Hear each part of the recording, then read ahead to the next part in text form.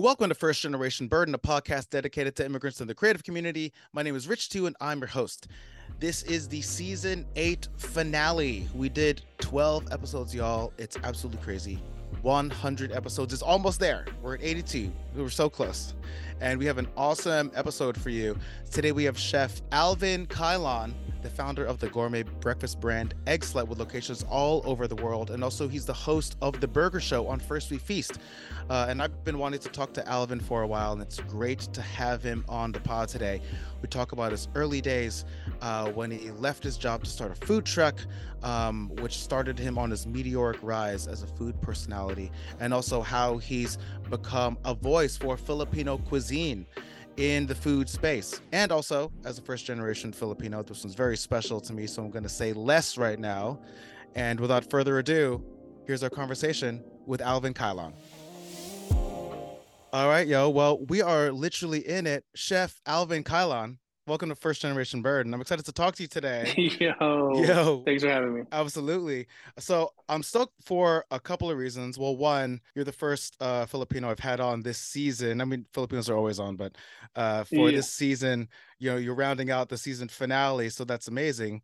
But also, you've had such a wild trajectory as a chef, a food truck icon turned restaurateur, to Oh, host dude. on First We Feast with the Burger Show, to even author with my homegirl Ali Cuerdo for Amboy, Recipes from a Filipino American Dream. Yes.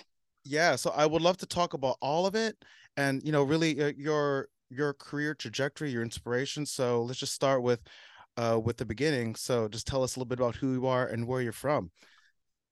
I'm Alvin Kailon, born and raised Los Angelino, Filipino American. My parents came here in the late 70s. Um, my mom came here the traditional route, got petitioned, and my dad got here, by jumping a ship, and then just, hiding for a while. So that's the origins of who I am and where I came from. My parents they all left obviously because of the Marcos regime, which is back, but we have high hopes. Yeah, I'm actually kind of curious to hear about what the energy was like out there with Marcos the remix going on. My parents left. A lot of family left during the regime. The last time I was in the Philippines, it was like deep, deep, deep Duterte zone, right? Like it was 2018. Um, we witnessed some crazy shit with cops shooting at people. Right. And then this time it was like I was in a whole other country. Like it was like there was like everyone was out. Obviously it's Christmas time in the Philippines, so everybody was super happy. Um, I didn't see as many police officers as I usually do. And you know what? To be honest with you, I think that like it's just kind of like it was like a breath of fresh air. That's kind of like the vibe I got from everybody else was like, like, yeah, this dude's dad was a tyrant, but we're safe. Yeah. You know what I mean? Like, It's so different era. it was definitely mad different. And, it's like it depends on who you talk to. Like you ask like my aunts and uncles and they're like, when Duterte was the president, like, your cousins could play on the streets. Right. And they weren't able to do that before. And I was just like, wow, that's wild. And what's funny is like you could actually see the streets in the Philippines, and like it's like very much more like vibrant and happy as opposed to like everyone's in a rush. I mean, I'm sure you know this. Like everyone's like always in a rush in the Philippines to like either get home or like go somewhere. Right. It felt a little bit more like laissez faire when I was Yeah. there. It was weird. I just don't like I've never seen the Philippines like that in my life, and I'm glad I got to experience it in that way because it was pretty fun. Wow, that's so interesting. Like last time I was in the PI, it was pre-pandemic, I think 2019, but yeah, deep Duterte time. And, Yeah, and it's interesting the way that foreign leaders are either loved or vilified here in the United States, right? Because Yeah. the image that Duterte got was not a good one. I think for Yeah. some justifiable reasons, right? But I mean, he what was homies with Trump, so I mean that kind of did him in. exactly, especially in the court of like American public opinion. But then when I was Yeah. out there, I was just like, sometimes you just test the waters of like, oh, what's everyone's politically sometimes, Yeah. and I'm like, yeah, so Duterte, and people will be like, yeah, like it's kind of cool. I'm like, oh, interesting. Yeah, it was like a trip. Yeah. Yeah, asking people back then, they were like, "You actually kind of like him," and I'm like, "What? That's crazy." I know. Yeah, because I guess we're coming in from a space where post Obama and then it was Trump. I was like, Yeah, shit, what is this? And they're, yeah, yeah, at home, it's more like we want to feel safe in these streets. for real. Yeah. Yeah, I was like, should I smuggle in gummies or will I get shot? You know? Oh my God, right? You know what I'm Seriously. saying? So I was like bugging out when I was out there. I was like, yo, like, can like I don't even know if I could eat these gummies. If I am eating these gummies, like, will I get shot? Like, Legit. it was a wild time. But so yeah, I mean, like coming to the Philippines now. I mean, I didn't feel any of that. I think it was just like it was like a little bit like on a simmer. It wasn't like too politically. It was just like no one was really trying to bother about it right now. It's like a new regime. They haven't been able to do anything crazy yet, so it Right. was actually a golden period to be in the Philippines for sure. When you go back home, are you treated like a icon? You must be, right? You must be treated so well. Or do they expect you just like, hey, Tito Alvin, buy me breakfast? Dude, it's weird. Like I didn't really, I honestly didn't think that I had any fans out there, to be honest. But then literally the day we arrived, I had like dinner with like some celebrity chefs over there, and like a couple of politicians, and like they posted me, and like once they posted me, man, like literally everywhere I went, I felt like people knew who I was, and I don't know if it was because of like the pandemic and people binge watching the Burger Show, or if it was because like these people who were posting me the night before, but it was wild because like I've never experienced such like a magnitude of like fandom. It was like worse than America. I felt Wow. like it's like in LA, it's like it's pretty prevalent because I'm an LA local and like people love me out here. Like I've been a part of like the restaurant scene for like the last 12 years. So it became like somewhat of a household name in LA, but in the Philippines, it was just a trip, bro. Like I like really wasn't expecting like having to hide at the mall. Yeah, Damn. it was wild, bro. It was wild. Is it the kind of thing where just to go from like point A to B, it's just like the little hops, like the tiny walk, you know what I'm saying? Yeah, yeah. It like obviously like what my main purpose of that trip was to go eat at like all the new restaurants over there. Okay. And it was like almost like I was like going to my demographic. It was like, you know what I mean? Like as soon as I would get out of the car, people would be like, "Oh, I know who this guy is. Let's take pictures." And then to the point where it's like it's wild because like in the Philippines, like people are very like respectful, and like when you're sitting down at the table, you can hear them whispering, like other tables whispering, and you're just like, dude, like it was like the wildest thing because like I wouldn't have thought in a million years it was gonna be like that. And I thought it Yeah. was just gonna be more like, you know, chill. But obviously I'm like bigger than everybody, like size wise. and like and like we're surrounded by like all these people, so they kind of made it a big deal. Like Right. even if you're like not like a celebrity chef or whatever, so to speak, like even if you're just from America and you roll with all your cousins, Yeah. like people know you're like a big deal. You know what I Yeah. mean? Yeah. Like in the Philippines. So it's like every time you go to the bathroom, you're with like 16 people trying to protect you. It's like it's just a different vibe. Oh, I guess that makes a lot of sense. I guess you would have to roll with an entourage. Like, how could you not though? Yeah. I mean, I definitely had to. I mean, I speak the language and stuff like that, but Yeah. like I'm not familiar with where I'm at. I had no idea like what part of the Philippines I was at like certain times. Yeah. Damn. So yeah, it was That's wild. It was a good that's time. wild, man. I love hearing those stories, and also, kind of seeing you win out there. I'd love to hear a little bit about your early days, something that, Okay. knowing your story, especially like, with your fans. You speak a lot about um breaking through a white dominated cuisine world. I think Yeah. you were able to do that like in a big way with Egg Slut. I'd love to hear about how you left a job to found your own food truck that ended up putting you on this crazy trajectory. Yeah. I would, growing up, I was more of like I was a street kid. My parents were working all the time, and technically why I started to cook was because I had to fend for myself after school and all that stuff. So it started off, being that dude that everyone like would count on to like make snacks for like the homies.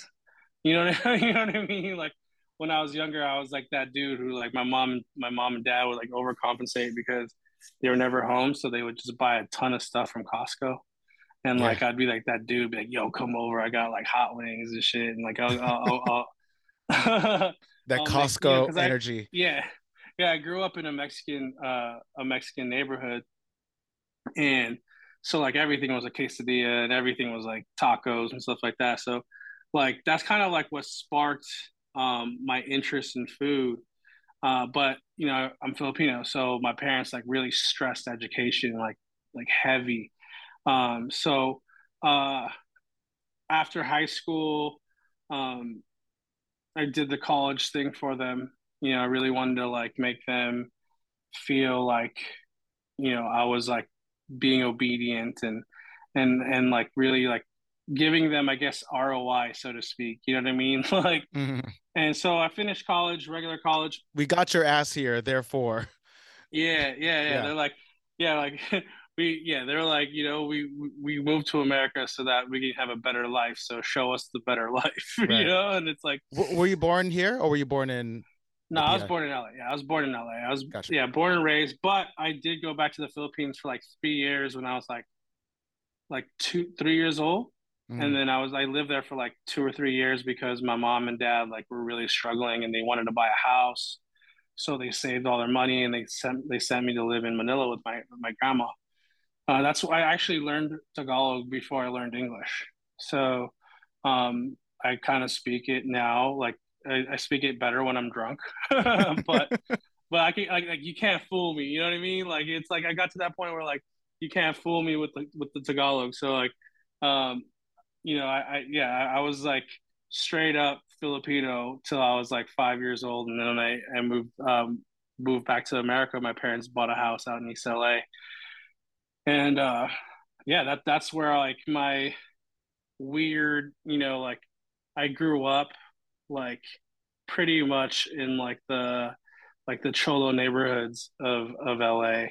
I was like my uniform was like gray Dickies, khaki Dickies, white t-shirt, slick back hair. Like that was like that was like the uniform.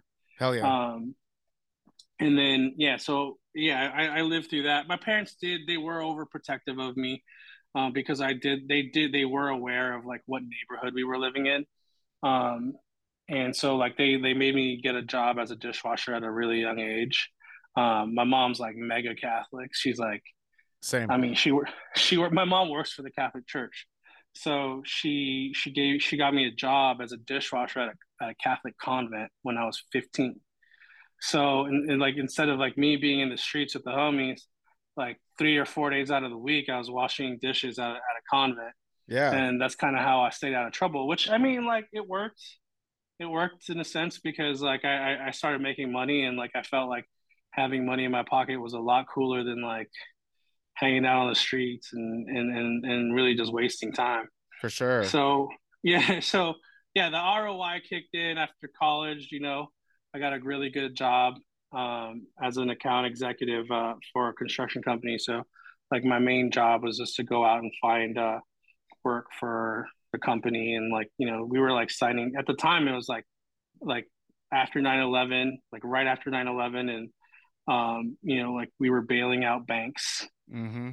And so like it was like low hanging fruit. Like I'd go like to like a Chase bank and I'd be like, yo, if you guys ever need like interior renovations, blah blah blah, here's my card. The next thing you know, it's like we're getting like a $500,000 job, like changing carpets and all that stuff. So like personally, as like someone who lived through like 9/11, I like hated my job because Yeah. I realized like we were just a country of wasting money. And all I could think about every day was like what recipe I was going to pull off the internet. Back then it's like Google Maps or Yahoo Maps where you would print out the map quest or whatever. Oh yeah. I've gone cross country with like MapQuest, like just holding like a piece of paper. It's like it was so precious back then. Yeah, like, and then back then it was the same thing for recipes, right? So like you would go, you would like it didn't even, it was like never friendly. It was just like print, like click here to print recipe. Like there was like no choice. Like you couldn't just like screen grab back then. It was just like, all right, print. So like I would literally like waste all the paper in my office, like just printing out recipes and stuff like that. So I'd go home and I would cook. And I just realized like, yo, man, I just want to do this. Like I want to cook like for a living. So I literally packed up my bags, didn't tell my mom, didn't tell my dad. The only person who knew that I was like gonna go to culinary school was like my brother, my little Dang. brother. And I moved to Portland, Oregon. Right. And this is like, again, like 2007. Oh, this is before Portland was really Portland. Yeah, this was like when Portland was really weird. Like it was Super like, weird, right? yeah, like it was like it'd be cool like if like you dressed gothic and like you rode bicycles and like that was like the thing out there, right? Oh, yeah, it's like all top hats and like really spindly Yeah, like the mustaches. crazy mustaches. Yeah, so that was the time I moved out there, and at the time it was like a really crazy food revolution because, in LA it wasn't really popping. It was like LA was like steak, sushi, like that type of stuff, and then in Portland they were making like farm to table stuff. And I know like it sounds like so cliche now, like 20 years later, but like I was really intrigued with, That was so new back then. yeah, planting a carrot, pulling it out of the ground, and then like cooking it, and like that was like blew my mind. So I went out there, and also it was like mad affordable, like to live out there, with the money that I had saved up, and I got like some severance pay, some hush money from the company I was working with. Um, so I moved. I literally took advantage of it, and the next thing you know, I'm like working for the best restaurants in the city for free. I like was like I knew what it took. I had money in my pocket. I knew that I wasn't going to get into the restaurants by like asking for a salary because restaurants operate in such like crazy margins that there was like no way this kid from LA would come in here and demand money and like have zero experience. So I literally worked for free for like 3 years, bro. Like during culinary school, throughout like my first few years as a chef, I would work daytime as a catering chef for a hotel just to get paid and have like health insurance. And then at night, I'd work at the top restaurants for free. And this is all in Portland. That's all Portland, Oregon. And then, the '08 market crash, fine dining died, right? And so I started working at like a charcuterie place, started making like like salamis and hams and stuff like that. Like you really had to find your place in the culinary world after that because it's like there's no way you're working at a French restaurant and making money anymore. Like no one in Portland is spending money at this time. Right. So I started to like crave like like my ambition started to take over and I was like, man, I'm starting to get really good at this. Like I need to like move on. So um 2010 I moved out to Napa and then I started working for Thomas Keller. Um Living on couches for real. Like it was just like the worst shit. Like I like at it now and like I owe so many people because like they literally like trust like they believed in me because when back then it was like minimum wage was so cheap, everyone was getting paid like nothing, so we were more like a band of brothers than we were like competitors. So I got to learn a lot during that time, and then like I made my way back to LA, and like I was like a hired hand, like I was like an assassin pretty much. Like if like a Friday night someone called off, they would Yeah. call me and I would come in and work at like the best restaurants in Los Oh, Angeles. And really? yeah, it was like a really cool gig. Do you think that was because you had hit a level of notoriety and you were in the kitchen, you could sit on any line? Like what were the Yeah. attributes? Yeah. I got to the point where like, dude, I could cook any food, prep anything. Um, like I guess they call it a tournant or like a guy who could do everything. Mm, And I wanted like I didn't want to work for a restaurant by itself until I could like start it like open it with a chef. Like I need the next thing that I needed to learn as a cook was how to open a place because I've already worked at established places and I know how that works. I know how to make it run. I just don't know how to start up. right. Is that the journey of an operator, Yeah, essentially? that's because I knew I was like about to turn 30. I was like 27, no, 28. And I was like I need to like make a little bit more cash. Like, you know what I mean? Like I like the finer things in life. I love sneakers. Yeah. I love eating out. I love going to restaurants and like, on a cook salary, on a sous chef salary, it's like it was impossible. So I started to like, Right. all right, well, I wanna do more. I want to own my own place. I need to learn how to open a restaurant. So I actually got a job. Um, we opened this Pan Asian restaurant in Manhattan Beach, and I worked like a whole like year there, thinking, I'm pretty much running this place now. I'm gonna start my own pop up. Hmm. So I had a 2008 Yukon Denali at the time, like just like living way beyond my means. And I was like, man, I can't afford this car no more. I can't afford the gas. So I sold it, took that money plus the $13,000 I had in my bank account, and I put it into a food truck. Um, and I came up with a concept about eggs because there's like all these third wave coffee places were opening in LA, and there was no like gourmet food to like match with it. So I opened Egg Slut. Yeah. Literally had the name on a Friday, and I put it on the truck by Monday morning, and then we hit the road by that Friday. So like in a week, I was able to flip a truck from a 1986 Chevy step-side delivery van that was already decked out as a kitchen, and I had it from in 1 week. I had it ready to make money, and I'm not going to say that it was like success off the bat because I was only making money off of my friends for like the first month. But like we got reviewed within like 6 months of having the food truck. I got reviewed by Ruth Reichel, who's like huge New York food critic.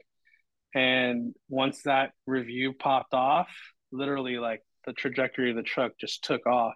So what was once like you cruise up, you get a sandwich, like a 5 minute transaction turned into a 45-minute line, an hour line, and then arguably like we were like one of the first food places in the Los Angeles Arts District, which is now Los Angeles Arts District. And we had like Ferraris pulling up, eating on the sidewalk, like egg That's sandwiches. so crazy. Yeah, it Yeah. was like a wild thing. Yeah, so needless to say, I like quit my job. Yeah. Like I no longer work for like another chef, and since then it's been a solid grind. 2 years after the food truck, we opened our first brick and mortar restaurant in Grand Central Market in downtown. And that opened to like crazy reviews. We got like top 50 restaurants, Bon Appetit that year. I won like multiple like upcoming chef awards that year, and literally I got tired of it. like Yeah. like I was like, What do you mean you got tired of it? Tired of you wanted to yeah, do something else, your ambition hit. I wanted to do something else. So Can I ask, like, when you opened the yeah, truck though, like, were you in that, was your headspace like, I need to do something else, or I don't have any options and this is the only option? Like, what was your level of ambition to hustle to even desperation? Like, where were you I, at? I it was very I was very desperate. I was barely making rent at the time. I was spending most of my hours in traffic. I lived in East LA and I was working in Manhattan Beach, which is like, you know, like a 40-mile commute every day. Right. And and at the time I was like, again, like I felt like I had this chip on my shoulder where I was like, yo, like I deserve more. Like I deserve more. I've made a lot of these chefs a lot of money. All Yes. of these dudes like were telling me I would make it to be like, chef de cuisine, which is like pretty much second in command. And none of them ever like no, none of them ever like, committed to that. And none of them ever made me a chef de cuisine. I was more of like the work meal, and it was like I felt it in my bones that it was time. Um, and the I think that like the last straw was like uh in any restaurant or in any business, I'm sure like you try to hire within that band of warriors that you are in the trenches with every day. And my chef ended up hiring someone outside Mm, and gave him a higher position than I did, and I was like, that was it. right. I You was got like, this layered. isn't. Yeah, I'm never gonna get to the point where I want to in this business. And at the time it was a very like white dominated industry. Like chefs, like in 2010, 2011, when you think of like who was the hot chefs then, and be like Tyler Florence, you know, Bobby Flay, like those dudes. Guy Fieri was like still young at that time, Right. but they were all like you didn't really see a chef. Oh well, I mean David Chang. David Chang actually was like Oh popping yeah. off around that time. Yeah. So Roy Choi was yeah, making a name for himself at the time too. yeah, yeah. Roy Choi, David Chang, like those dudes were actually the ones that pushed me over the edge. Like they're the ones that are like, yo, if these dudes could do it, like I could do it. Right. Like I'm gonna make a run for it. And like, dude, like literally, Roy Choi was like became like my like idol. Like I Yeah. would like follow him around. Like Right. till this day, whenever I see like whenever we link up, he's always just like, I remember when you just follow me around. I'm like, hell yeah, you had the crowds, bro. Like of course I'm following you. Right. And they're like millennial Asian dudes who are kind of doing something different that hadn't really been seen for cuisine or food personalities. Yeah, it was a good time. And like like the food truck era. I mean, I don't talk about it enough because it was a like a crazy phenomenon that was happening in LA where like people were like I was like getting like cops called at me by restaurants because they didn't want me parking anywhere near them. You know what I Right. mean? Like restaurants were scared of dudes on the truck because we can literally steal all of their clientele and drive away. It was a really wild time. Um, and yeah, man, like dude, that really was like the jump off point where we were like where we're culinary powerhouses now in the city. Like we have a 2 hour line on a food truck and we're slinging like eggs. So like I felt like finally justified Right. again on the topic of ROI, like on my personal ROI, not my parents anymore, but like on my own, like blood, sweat, and tears. I felt like I literally one day was driving the food truck from like Compton. That's where we parked it. It was like 4 in the morning, and I was driving the food truck from Compton down to West Hollywood, and I was just bro. I just start bro. I like start crying. I was just like, dude, like I finally did it. Like I know that when I pull up to this spot in West Hollywood, there's gonna be like 17 people waiting in line, and that 17 will turn into 100 in like an hour. And like that feeling, like justified all of the hard work that I did, culinary, like all the free work that I mentioned, Yeah. all of that stuff. Like I knew it because people like in the neighborhood that I grew up in, like if you told them, yo, I'm sleeping on a couch and I'm working for free, like they would just be like, yo, you're a sucker. Like, you know what I mean? Like they Right. like that was like the reception that I had from like friends growing up was like, you're sacrificing too much or too nice. But at the end of Right. the day, like Because if it's I not like you're didn't an do that, actor. Like if you said you were an actor and you're yeah. sleeping on couches, but like, okay, I kind of understand the journey, Yeah, kind of, but to be a sorta. cook, Yeah. yeah, like to be a cook, like that's like unheard of. Especially if like I had other homies that were like, in the culinary game that were like working for like, like the Marriott and like the Western Bonaventure. Like they were like making like the hotel bread. Right. And like and that's a lot. That's like a completely different structure. Like I was like chef, like I only wanted to work for like top chefs, and like in order to work for top chefs, like you had to sacrifice the way I did, and honestly, like I felt like justified. Yeah. And then when we opened the first restaurant in Grand Central Market, I was like, yeah, this is it. Like I know for sure I'm gonna calculate every move that I make from here on out. Yeah. Like I stopped getting super drunk at bars. I started like acting like, like as if I had like so much more to live for. Yeah. And like I turned it on, and that was when I started promoting Filipino food. Mm. Do you do you think that system's broken inherently, or is that the way the system is? Does that question make I sense? in the sense like of like coming up in the restaurant world. Yeah, like does it have to be so self-sacrificial and even like It's reading? completely different now. Like I Yeah, can't even, like, even if like I get like requests for like interns or like apprentices, like literally like on a weekly basis, someone will hit me up and like, yo, I'm from Brazil, I'll work for free. Like I can't even do that anymore. Like the yeah, government won't right. even let me do that. And like, like it's just it's like it's very different now. Um, so I think that like I always say that I'm like the last of a dying breed. Hmm. Um, because there's like kids now, the grind is different. Like you can literally think that you want to be a chef and then go on TikTok, make a dish, go viral and create an empire off of it. Like that's kind of like where we're at now, where it's like, like being a hard like you being like a hard-nosed, hard-knock chef now is like a lot more rare than David Beckham's kid who like is a chef.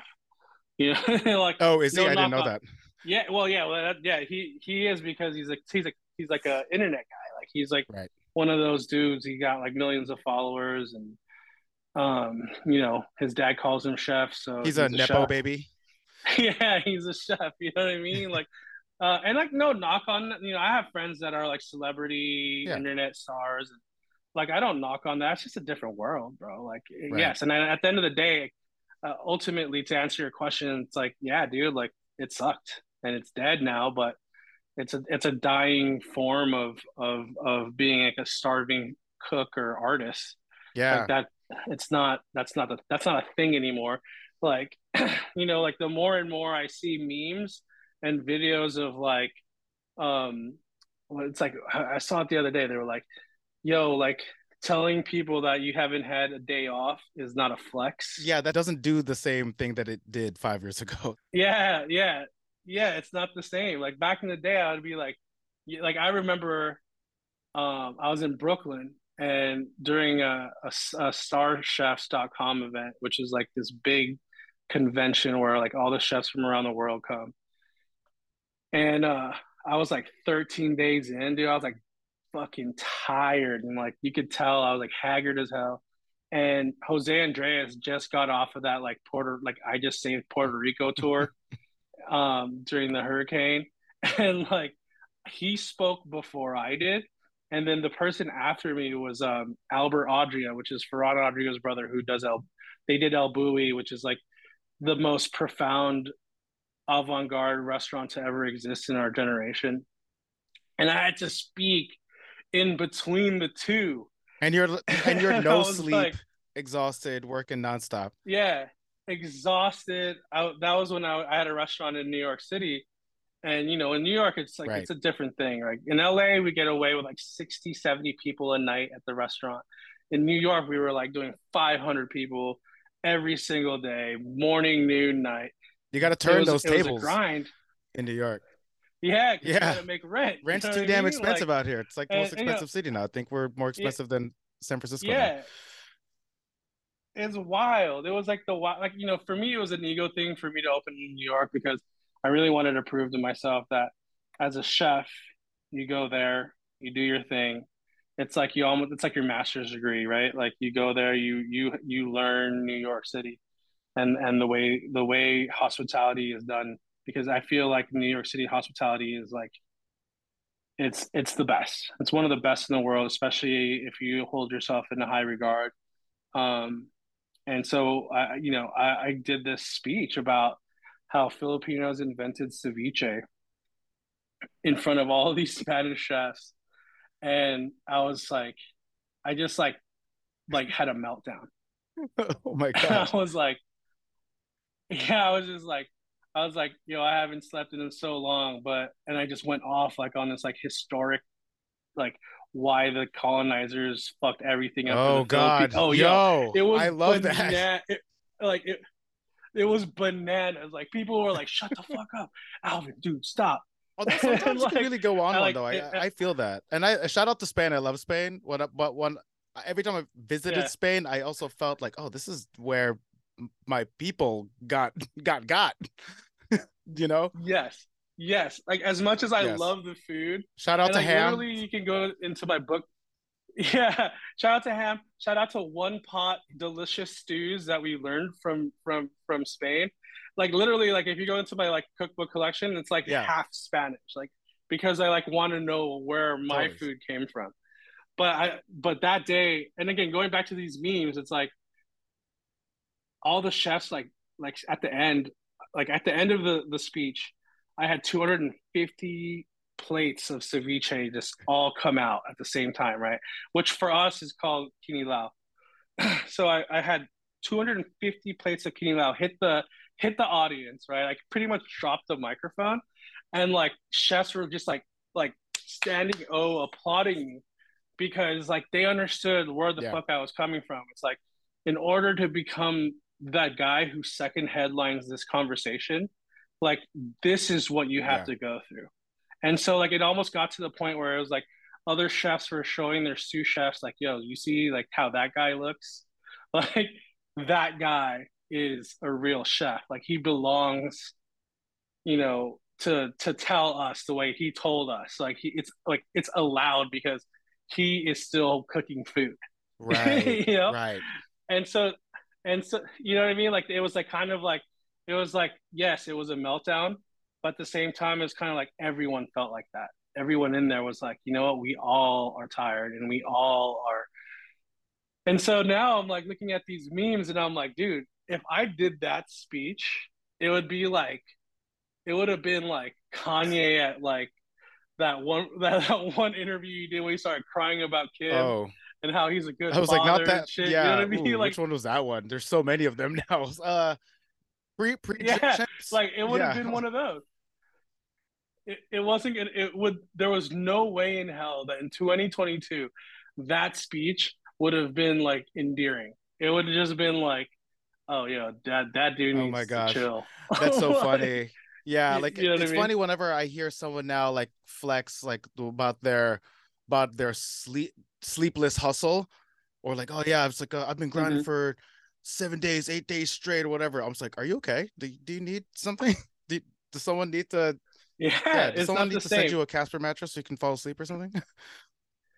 Yeah, that's where I'm at too. Like where I'm like I hear like my friends are like, yeah, man, I'm like I'm grinding too much, and I'm like, yo, man, like maybe you should like drop the Rolex and hire a general manager and make your life a little easier. You know Legit, what I mean? legit. Like I'm starting to like get to that point where like I took 3 weeks off to go to the Philippines. Unheard of. I haven't done Oh that in wow. years. So it was definitely times have changed. Like that lifestyle, like the grind till you die type of mentality Yeah, is not exactly. I cool think we're all anymore. realizing that life is too short, or life is too long, really, sometimes. For real. Well, I'd love to hear about like, well, how how do you make time? Because you're also the host of the Burger Show, and I'm a huge fan of that. Yeah. How do you get there? How do you go from you obviously you're super charismatic, you have like a huge personality. How does that land you a show on First We Feast?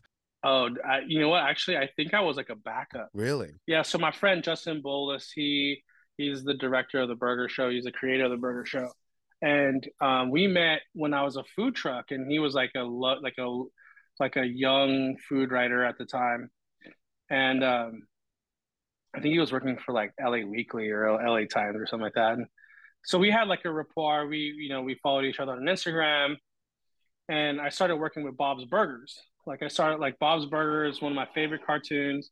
Um, Lauren Bouchard, the creator, became a really good friend of mine. So I started creating the burgers from the cartoon into real life, and I started doing like nationwide pop ups. And so Justin finally gets this big time gig for First We Feast. And he's like, "Yo, Alvin, I'm throwing around this idea about this burger thing.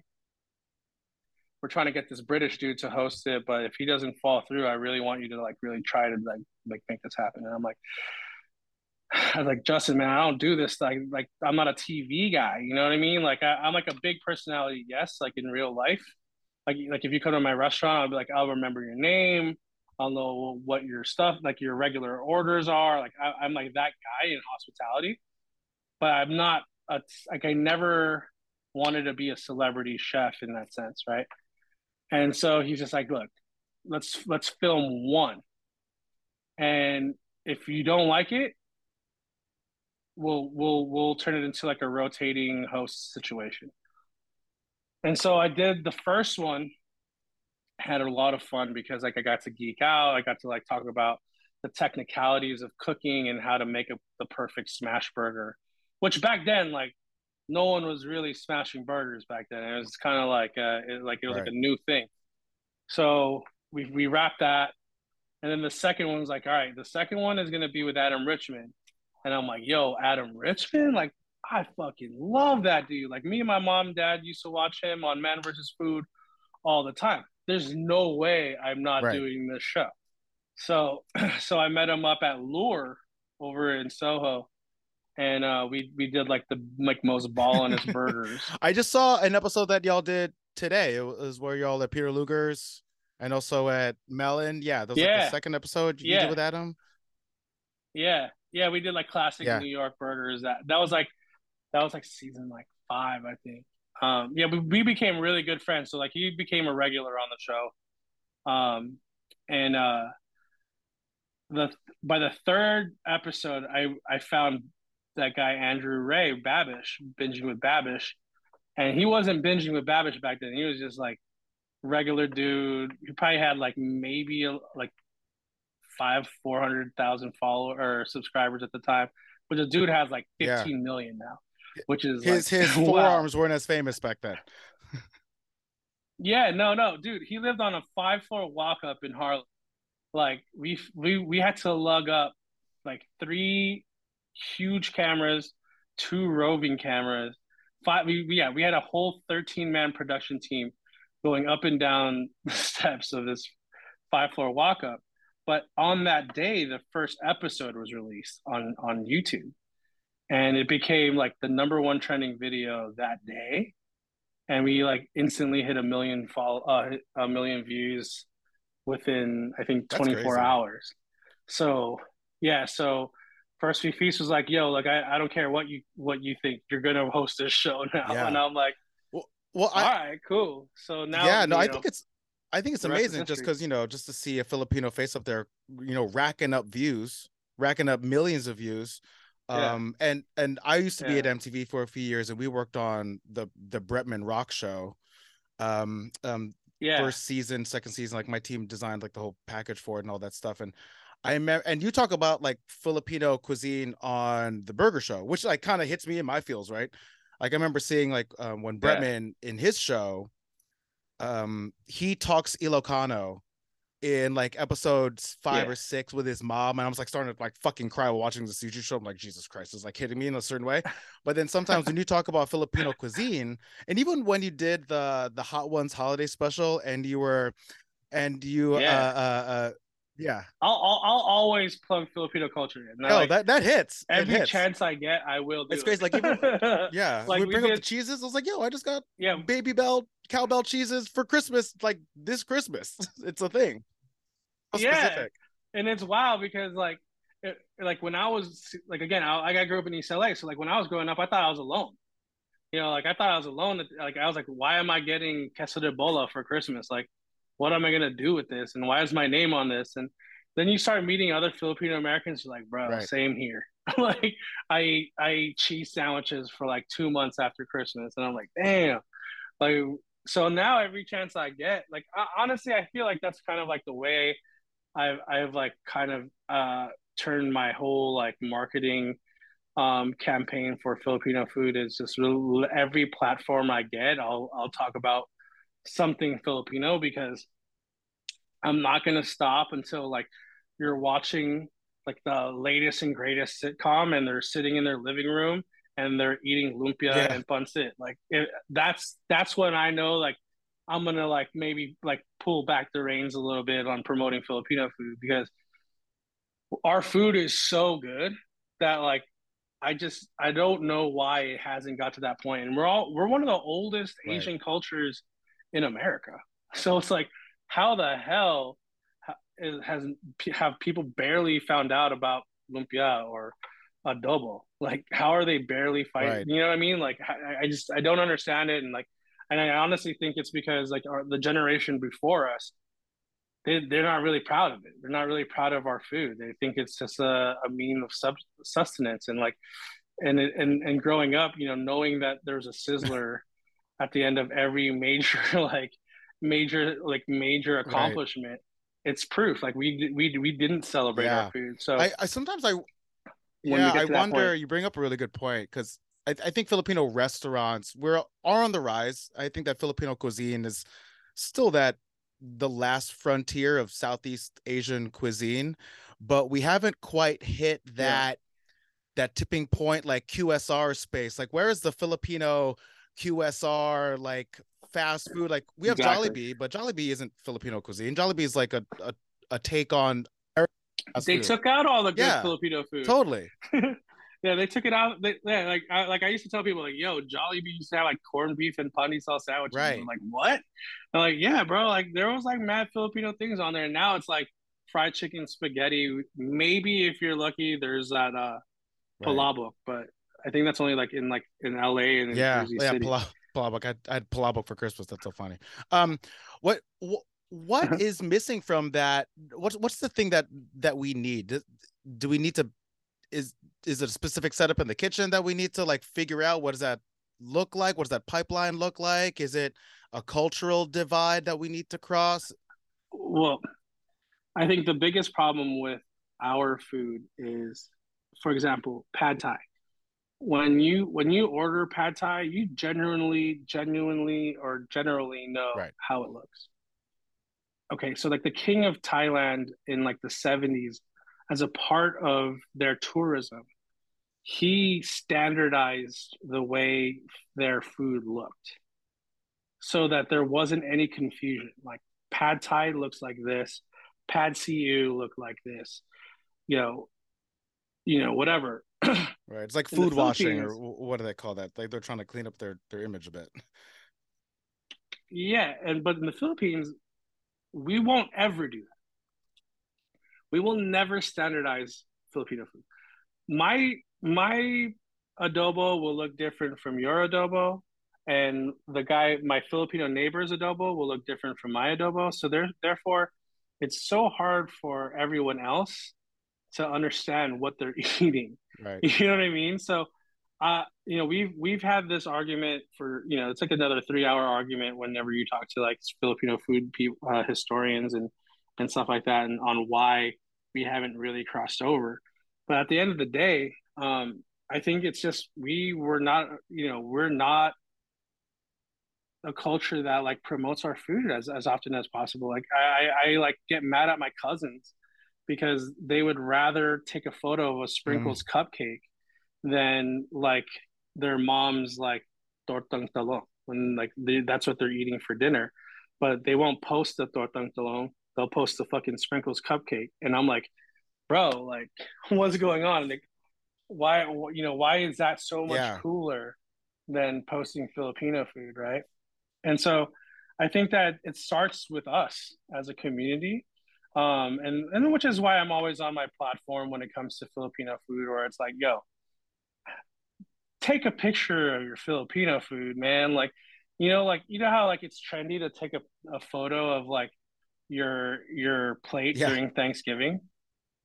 And it's like, yo, take a picture of it like during like the baptism or whatever you're going to, like just slowly promote it. Or like I always urge people like, like especially non-Filipinos, where it's like, look, I know you cook at home, and it's like, you thumb through recipes that you're going to cook through the week. Throw a Filipino dish in there. There's enough Filipino cookbooks now and websites where you could throw a Filipino dish in there, and I guarantee you it'll have 5 ingredients and it'll be super easy to make. But it'll be a part of it'll be a part of the conversation. Like it'll like teach younger kids who are not Filipino to appreciate Filipino food. So, well, that way when we open our Filipino restaurants, we're cultivating our Yeah. clientele as well. So they'll know like, oh, I'm going to eat Filipino food. I know what Filipino food is. Right now, we're opening a bunch of Filipino restaurants, but no one knows the food really, and then we're closing in like a year or two. And it's like, well, we as a community need to like really Right. push Filipino food, because if not, like it's really just we're gonna lose our that market, just gonna get smaller and smaller and Right. smaller and smaller Do you because think that like Filipino celebrities, I'm thinking like her, Olivia Rodrigo, yeah, um, you know, yeah, everyone else, like Haley Steinfeld, like people that rep the yeah. culture, Saweetie, like, do they need to get involved? Like, what is the community?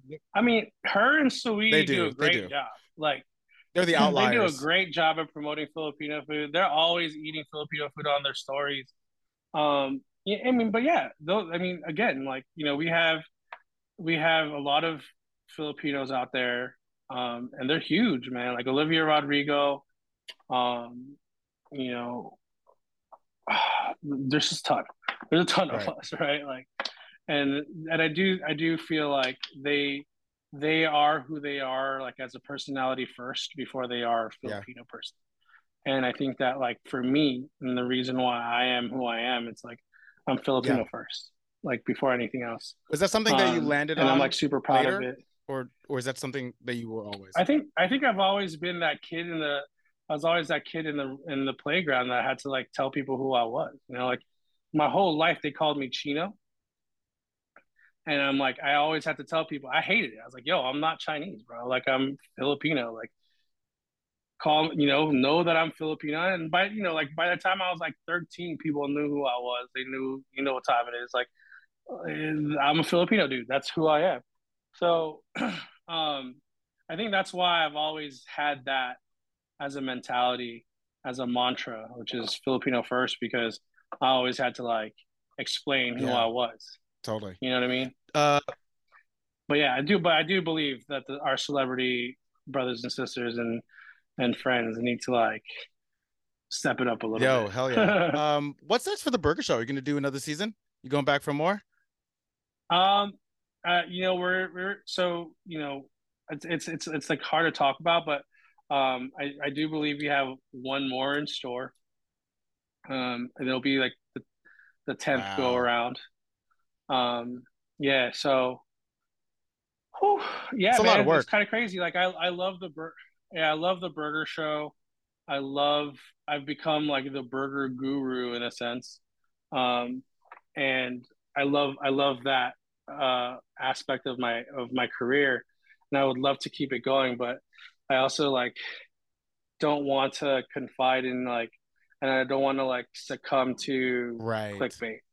So like I think that we started off the show doing like great historical burger knowledge to like last season I made like a burger from like Stranger Things, and it was Or like like a stunt I burger. probably would have never, yeah, I would never put it on a menu on, Right. you know what I mean, like, and those are just like personal things that like I've expressed with like the producers and obviously Justin like the director, he's like one of my really good friends, but we are now BuzzFeed, so Yeah.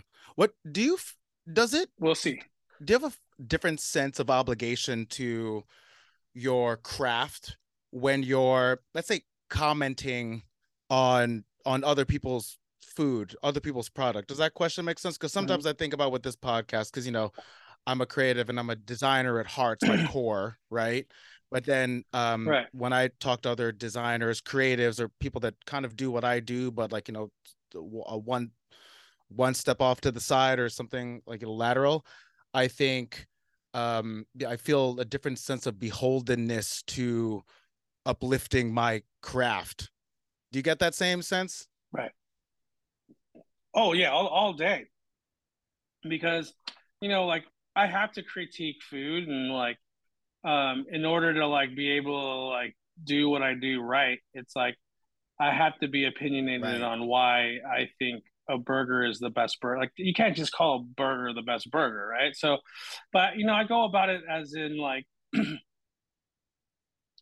in Italy, there's like a road, and on that road, there's like 15 trattorias, and each 15 of those trattorias have been there for over 50 years, and they all were able to like survive, and it's because each place was able to do one pasta one way, their own way. And so that's kind of how I approach, critiquing burgers. And to be honest with you, I never try to speak on burgers that are Mm. new, like the newer burger restaurants, because I don't think it's fair for me to like, because the a restaurant's a constantly Mm-hmm. evolving thing, and like what you do year one won't exactly be what you do year three, and what you do in year three is probably what's going to buy you the next 50 years, right? So I like to critique older burgers that's been around for a while, um and obviously like chains. Like I'm down for the Shake Shack In and Out debate, and I'll forever ride on the In and Out train. Got to be um loyal. and to be honest with you, like nowadays I'm like getting a little more political Mm. about burgers. What does that mean? Like I've been on this like anti. I'm getting out. So Martin's Potato Roll is like the premier bun of the East Coast. Like everyone and their mom, Shake Shack, everybody uses Martin's Potato Roll. But Martin's Potato Roll decided to back um, Oh, okay. a governor, yeah, a politician.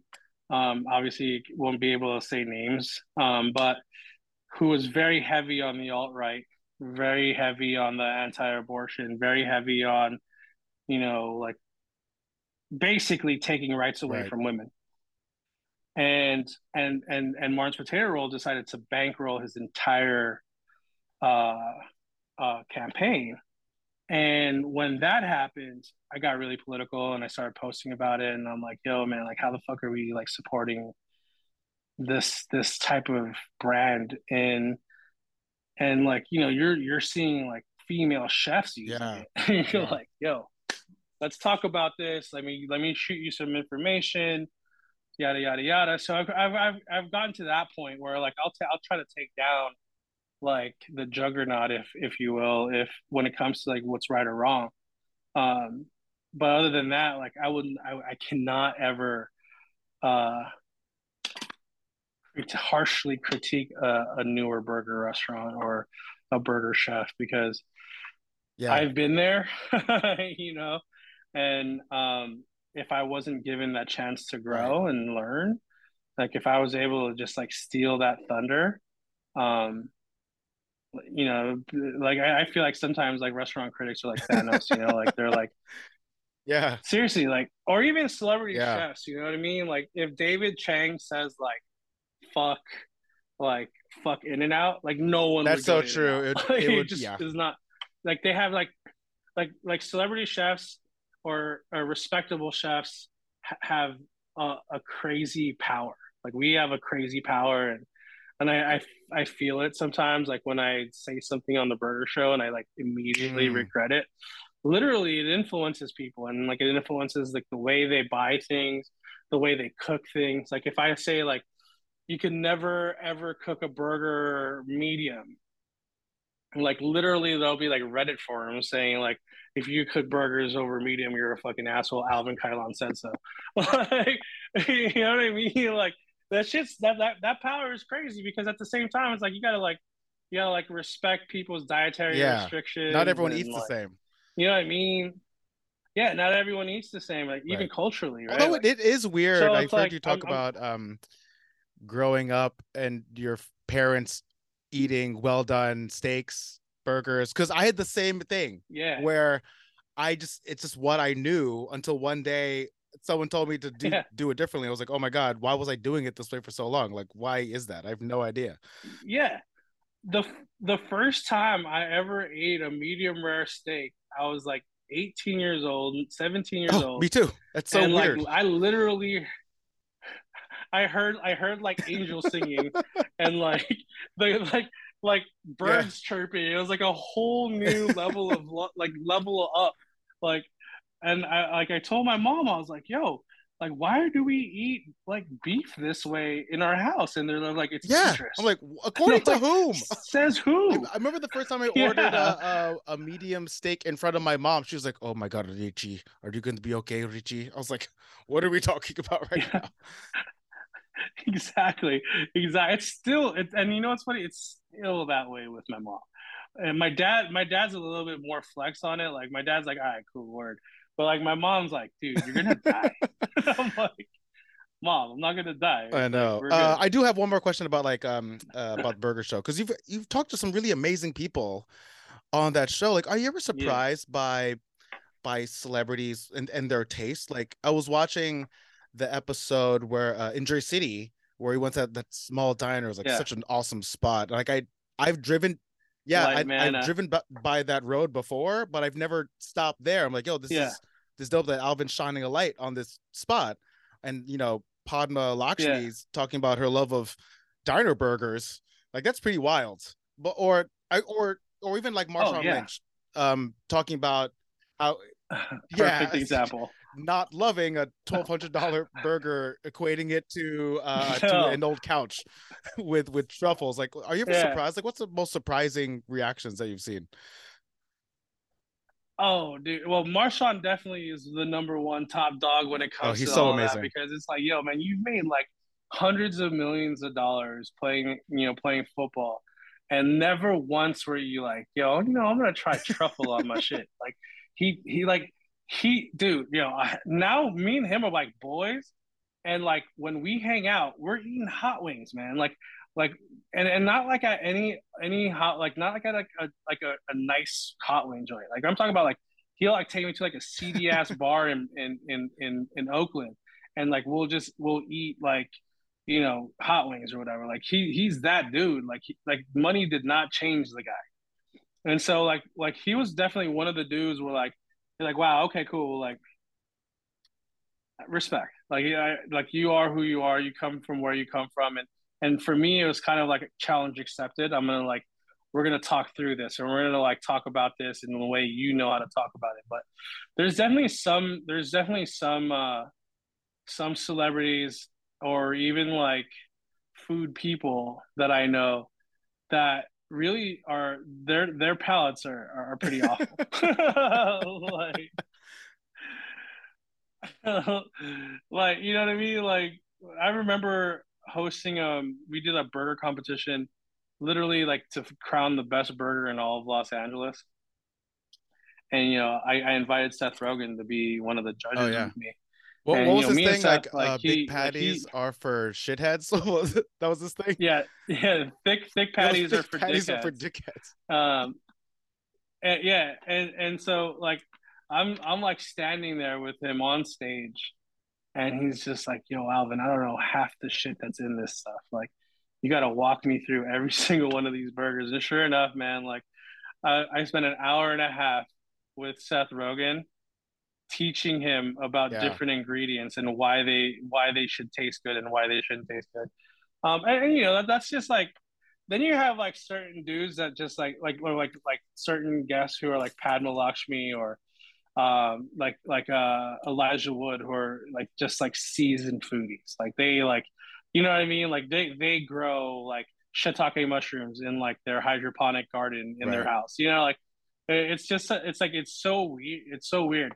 I remember my first ever kitchen was like a commissary kitchen for Red Cameras. I don't know if you're familiar with that. Like Red Camera's like It's the like actual company that like makes Red Cameras. yeah, Yeah, Red Cameras. So Jim Chenard, who founded Oakley, is also the founder of Red Cameras, Oh wow, that's and he insane. bought a movie. Yeah, yeah, and he was just like he was like a video like camera like freak. Like he like just like he made a cat like the first ever Red camera was made out of. Like, he was telling me this was made out of a child's shoebox and a Panasonic like a Panasonic camcorder that he took apart and put like just changed things around, and that's what the Red camera became. But for 2.5 years, I cooked for the man because he let me use the movie lot as my commissary kitchen for the food truck. And that dude, like, his palate was like of a 14-year-old. Like, like I would make him crunchy tacos with ground beef. I would make him like burgers, no vegetables. Like he loved ketchup like every day. Like he it just like I had like he like ended up like dating someone new, and she like made me make him like oatmeal, and like he never ate you know what I mean? It's just like, yo man, this dude is like one of the like richest men in the Yeah, world. mad simple. And like his food, like his intake is like super simple. Like, he does like to them it's just like Right, sustenance, I guess. Like it's like they don't crave stuff. Like they have other things right. going on. And I'm like, man, I didn't even know people like that existed. Being Filipino, like, like there's a word for us, like it's called takao, right? Like that's what we are. Like in Tagalog, it's like takao means like ravenous or very hungry or like, like and like they like I'm learning that a lot of people don't have that same like want or hunger for Right. It's like food. you hear stories about Tim Cook just eating protein bars all day and not, like Yeah. yeah, it's same thing. Like I don't have the most sophisticated palate. I'll be the first one to admit that. But also, food to me is an enjoyable experience. I want to be able to enjoy within a communal energy, you Yeah, know. yeah.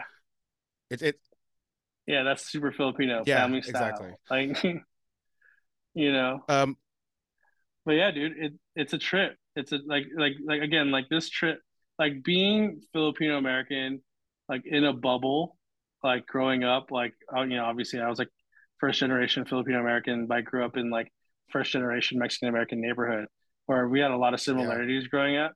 But at the same time, it's like we were very food focused, and like none of us gave a fuck about like how we looked. It was all about like like oh man, I want a burrito, or I want to like I want a taco, or I want like pizza or a burger. Like that was that's like gave Yeah. us joy to like learning about like other cultures and how like their diets are like XYZ, and like how Gen Z or yeah, Gen Z like prefers to order off of online, and 9 times out of 10 they're ordering acai bowls and smoothies and not junk food. It's like what? Like I'm learning about this like all this stuff like every single day. It's like something new. What food trends are you looking out for right now? Like what do you think is coming up that's going to be popping off in 2023 and beyond? You know what? It's crazy to talk about food trends, especially when it comes to like Filipino food, because like I think in Filipino food in itself, I think the Filipino Mm. dessert world is about to Oh, pop off. Like we have like get a that halo halo plethora cart of out here. halo halo, bibingka, kuchinta, like puto bongbong, like all this stuff.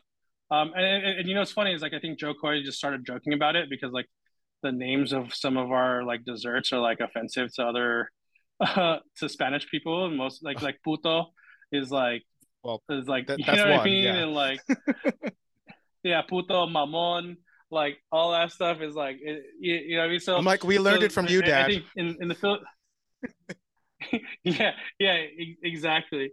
And then I think that like when it comes to like Asian food in general, I think Cambodian food is starting Mm. to like get real popping. Like Cambodian food, Indonesian food, just totally taking off. And then I think food trend wise, I think like the infatuation of salmon is gonna The die. infatuation with Um, salmon. Talk about that. What does that mean? yeah. Um, I just think that like I've been noticing a lot lately that a lot of Instagram food people or TikTok food people clown on Huh. salmon.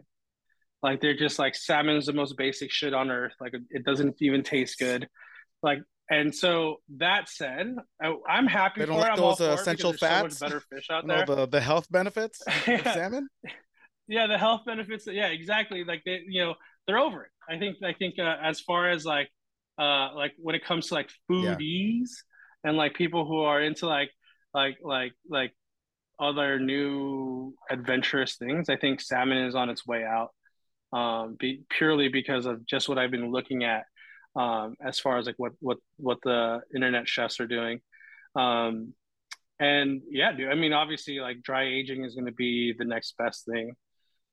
There's already you have cats out here dry aging Mm. fish, so I think dry aging is another food Right. trend that's going to be huge in household once And people learn how and to dry like aging was do it. that's always been like a So New York thing, kind of, right? yeah, yeah, the funky blue cheese steaks, like that wasn't hot out here in LA. Like I have a dry aged burger right now on my menu, and it's selling really well. Um, but I remember having a dry aged burger in my restaurant in 2014, and I couldn't sell it Damn. to save my life. So I think we're starting to learn from the East Coast about food preservation. So yeah, I think that's kind of where we lie uh, in trendy food, so to speak, at least for the next 2 or 3 I got a years. couple of questions, some quick hits, if you will. I've been trying to do this more on this podcast, Okay. just to like try to get some energy at the end, and also kind of like throw some surprises. So, okay, if artificial intelligence, because there's like AI art is like a massive thing right now, but if there was going to be an AI hmm created burger, where would AI Yeah. be pulling the best inspiration from? Like top three inspos. Do you believe it or not? There's already an AI operated burger Oh, restaurant really? um, in San Francisco called Creator.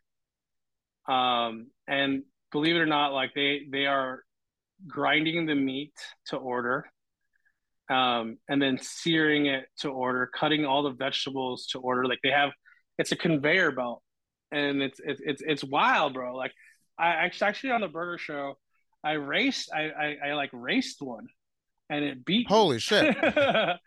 And, yeah, dude, it's like it's gonna it made a burger that was arguably a cross between In and Out and Shake Shack. It was very San Francisco because it was using a brioche bun. It used a Thousand Island dressing, and it was a thicker patty. But just on sheer like Yeah. calculation, it was it was a pretty impressive burger. But taste, it wasn't there for me. It was lacking. I feel like if you're not seasoning it Yeah. yourself, like you know what I mean, like it just isn't the same. So Like, it is the but assembly yeah, line all automated? Like, is it literally just a machine cooking the patty and yeah, it's placing a all the layers? yeah, it's like a long line. It's like a 10-foot line, and there's tubes, and each tube has like cube steak, um, tomatoes, onions, lettuce, and then it would like on the bottom of the tube was like a slicer, and like once the meat was ground, it was seared both sides, and then a cut of tomato would land on top, a cut of onion, lettuce, and then it would go down the line, and then within like I think it was like 6 minutes, it was done. But the taste wasn't there, And supposedly. the taste wasn't there, but it was basically an emoji burger. It looked like it was like the Damn, burger crazy. emoji. Um, Spam or corned beef? Spam all day. Breakfast in the morning or breakfast at night? Oh, damn. That's so good. Considering I'm like I'm not like up for breakfast most of the days. I definitely eat my silogs at night. Um, I'm definitely one of those dudes who will make a fried egg, rice, and spam like Damn, drunk as hell that sounds in so good my right now. kitchen. Shake Shack or In and Out? I'm gonna go in and out purely because it's cheaper and the quality is pretty parallel. So that and they're like vertically integrated, like they have their own Uh, ranches. I can go on, but also I'm also the first to admit that it's not the best burger in the world.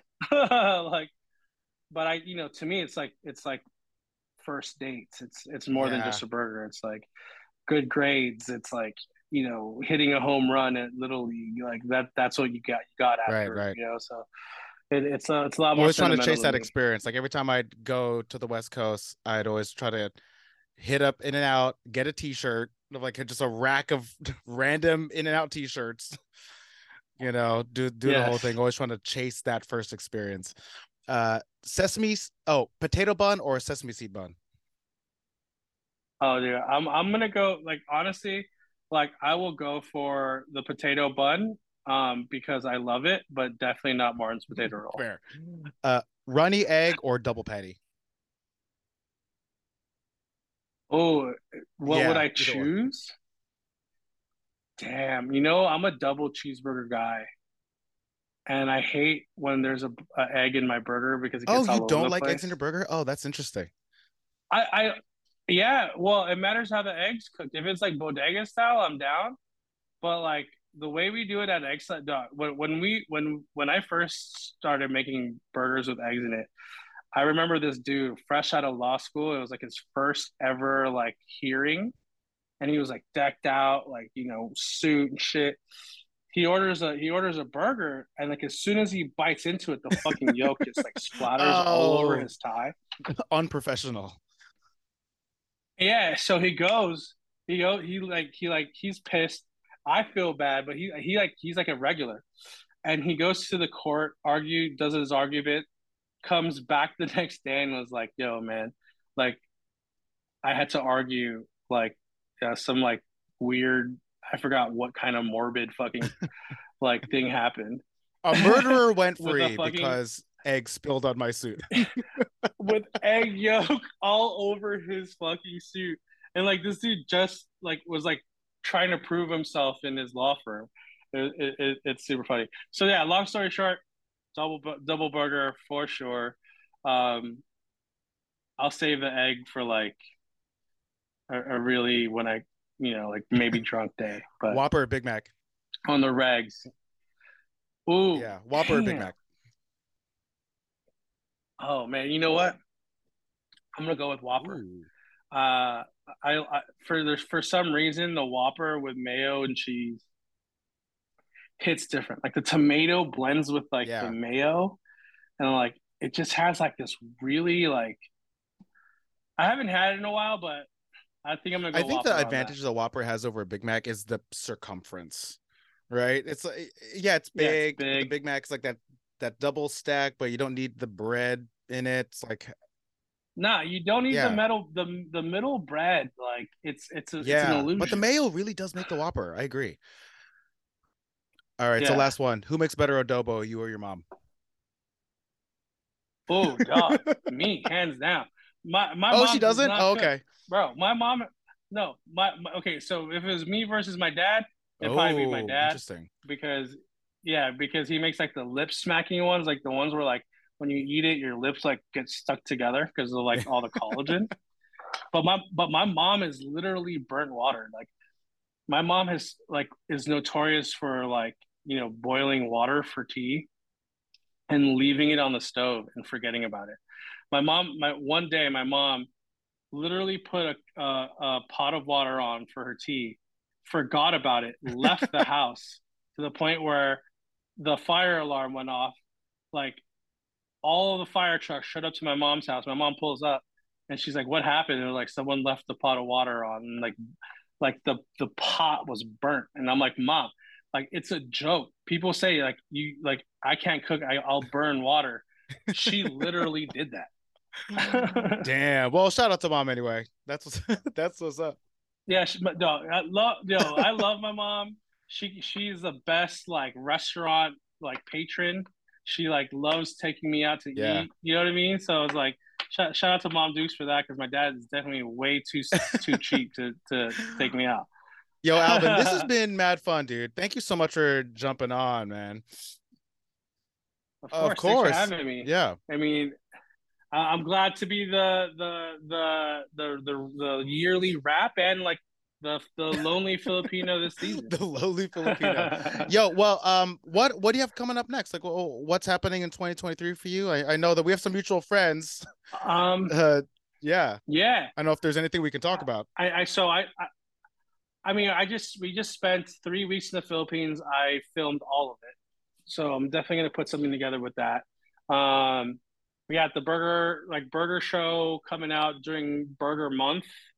Um, yeah, I mean that's pretty much all that we have on the wraps. I'm trying to make my way back to the East Coast somehow. So look out for like maybe an Amboy out there. Dope. Um, and yeah, dude, like really just you'll see a lot of me rocking the Filipino flag this year.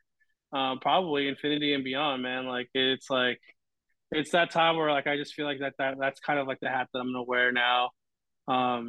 Because like I've just been well received well on both sides, and Yeah. that's rare. Like being able to be loved in the Philippines and be loved in America as a Filipino.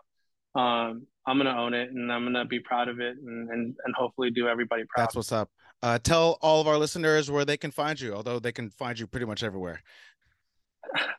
Yeah, easy. I made it easy for everybody at Alvin Kylon on all platforms. Super easy. And I am active on there. So if you do DM me, I will DM you back. And if not, you probably came at me sideways. So check yourself. But yeah, thanks for having me on, man. That was great. I'm so glad we got to Likewise. hang out. I mean, I've been a fan of your stuff Oh, for so appreciate that, long, brother. man. Like I just every time I see a vibrant any type of campaign, I'm like, yo, I bet Rich is a part of I'm trying. I'm this. So trying, dude. Like same thing. It's like I'm really trying to hold it down, be louder about being Filipino and also owning it with pride and also kind of creating like some sort of like beacon for people like us who look like us to know what's even yeah, possible out there. yeah, dude. I'd love to Let's do do something it. with you, man. Let's work together. Let's Absolutely. do Next time something, you're on man. the East Coast, let's get For up sure. IRL. And next when I'm in the West Coast, I'll hit you up. Boom. Done. Alvin Kalan, thank you so much. Appreciate you, brother. Thank you. Thanks for having me. Peace. What a dope way to end the season. Season 8. We did it, y'all. We're going to have a shorter break between season 8 and season 9 this time. So we're going to have season 9 still happen in 2023, but we're just going to, take a little bit of break and try to refresh the battery cells. But that said, thank you for listening this season. It's been absolutely amazing. Shout out to all of you. And you can find the First Generation Burden podcast on Apple, Spotify, Google, wherever you get your podcast content. Please rate us and drop a review. It helps the algorithm. Go to firstgenburden.com for all the episodes, all 82 episodes. Absolutely wild. 100 is in the vision. We are almost there.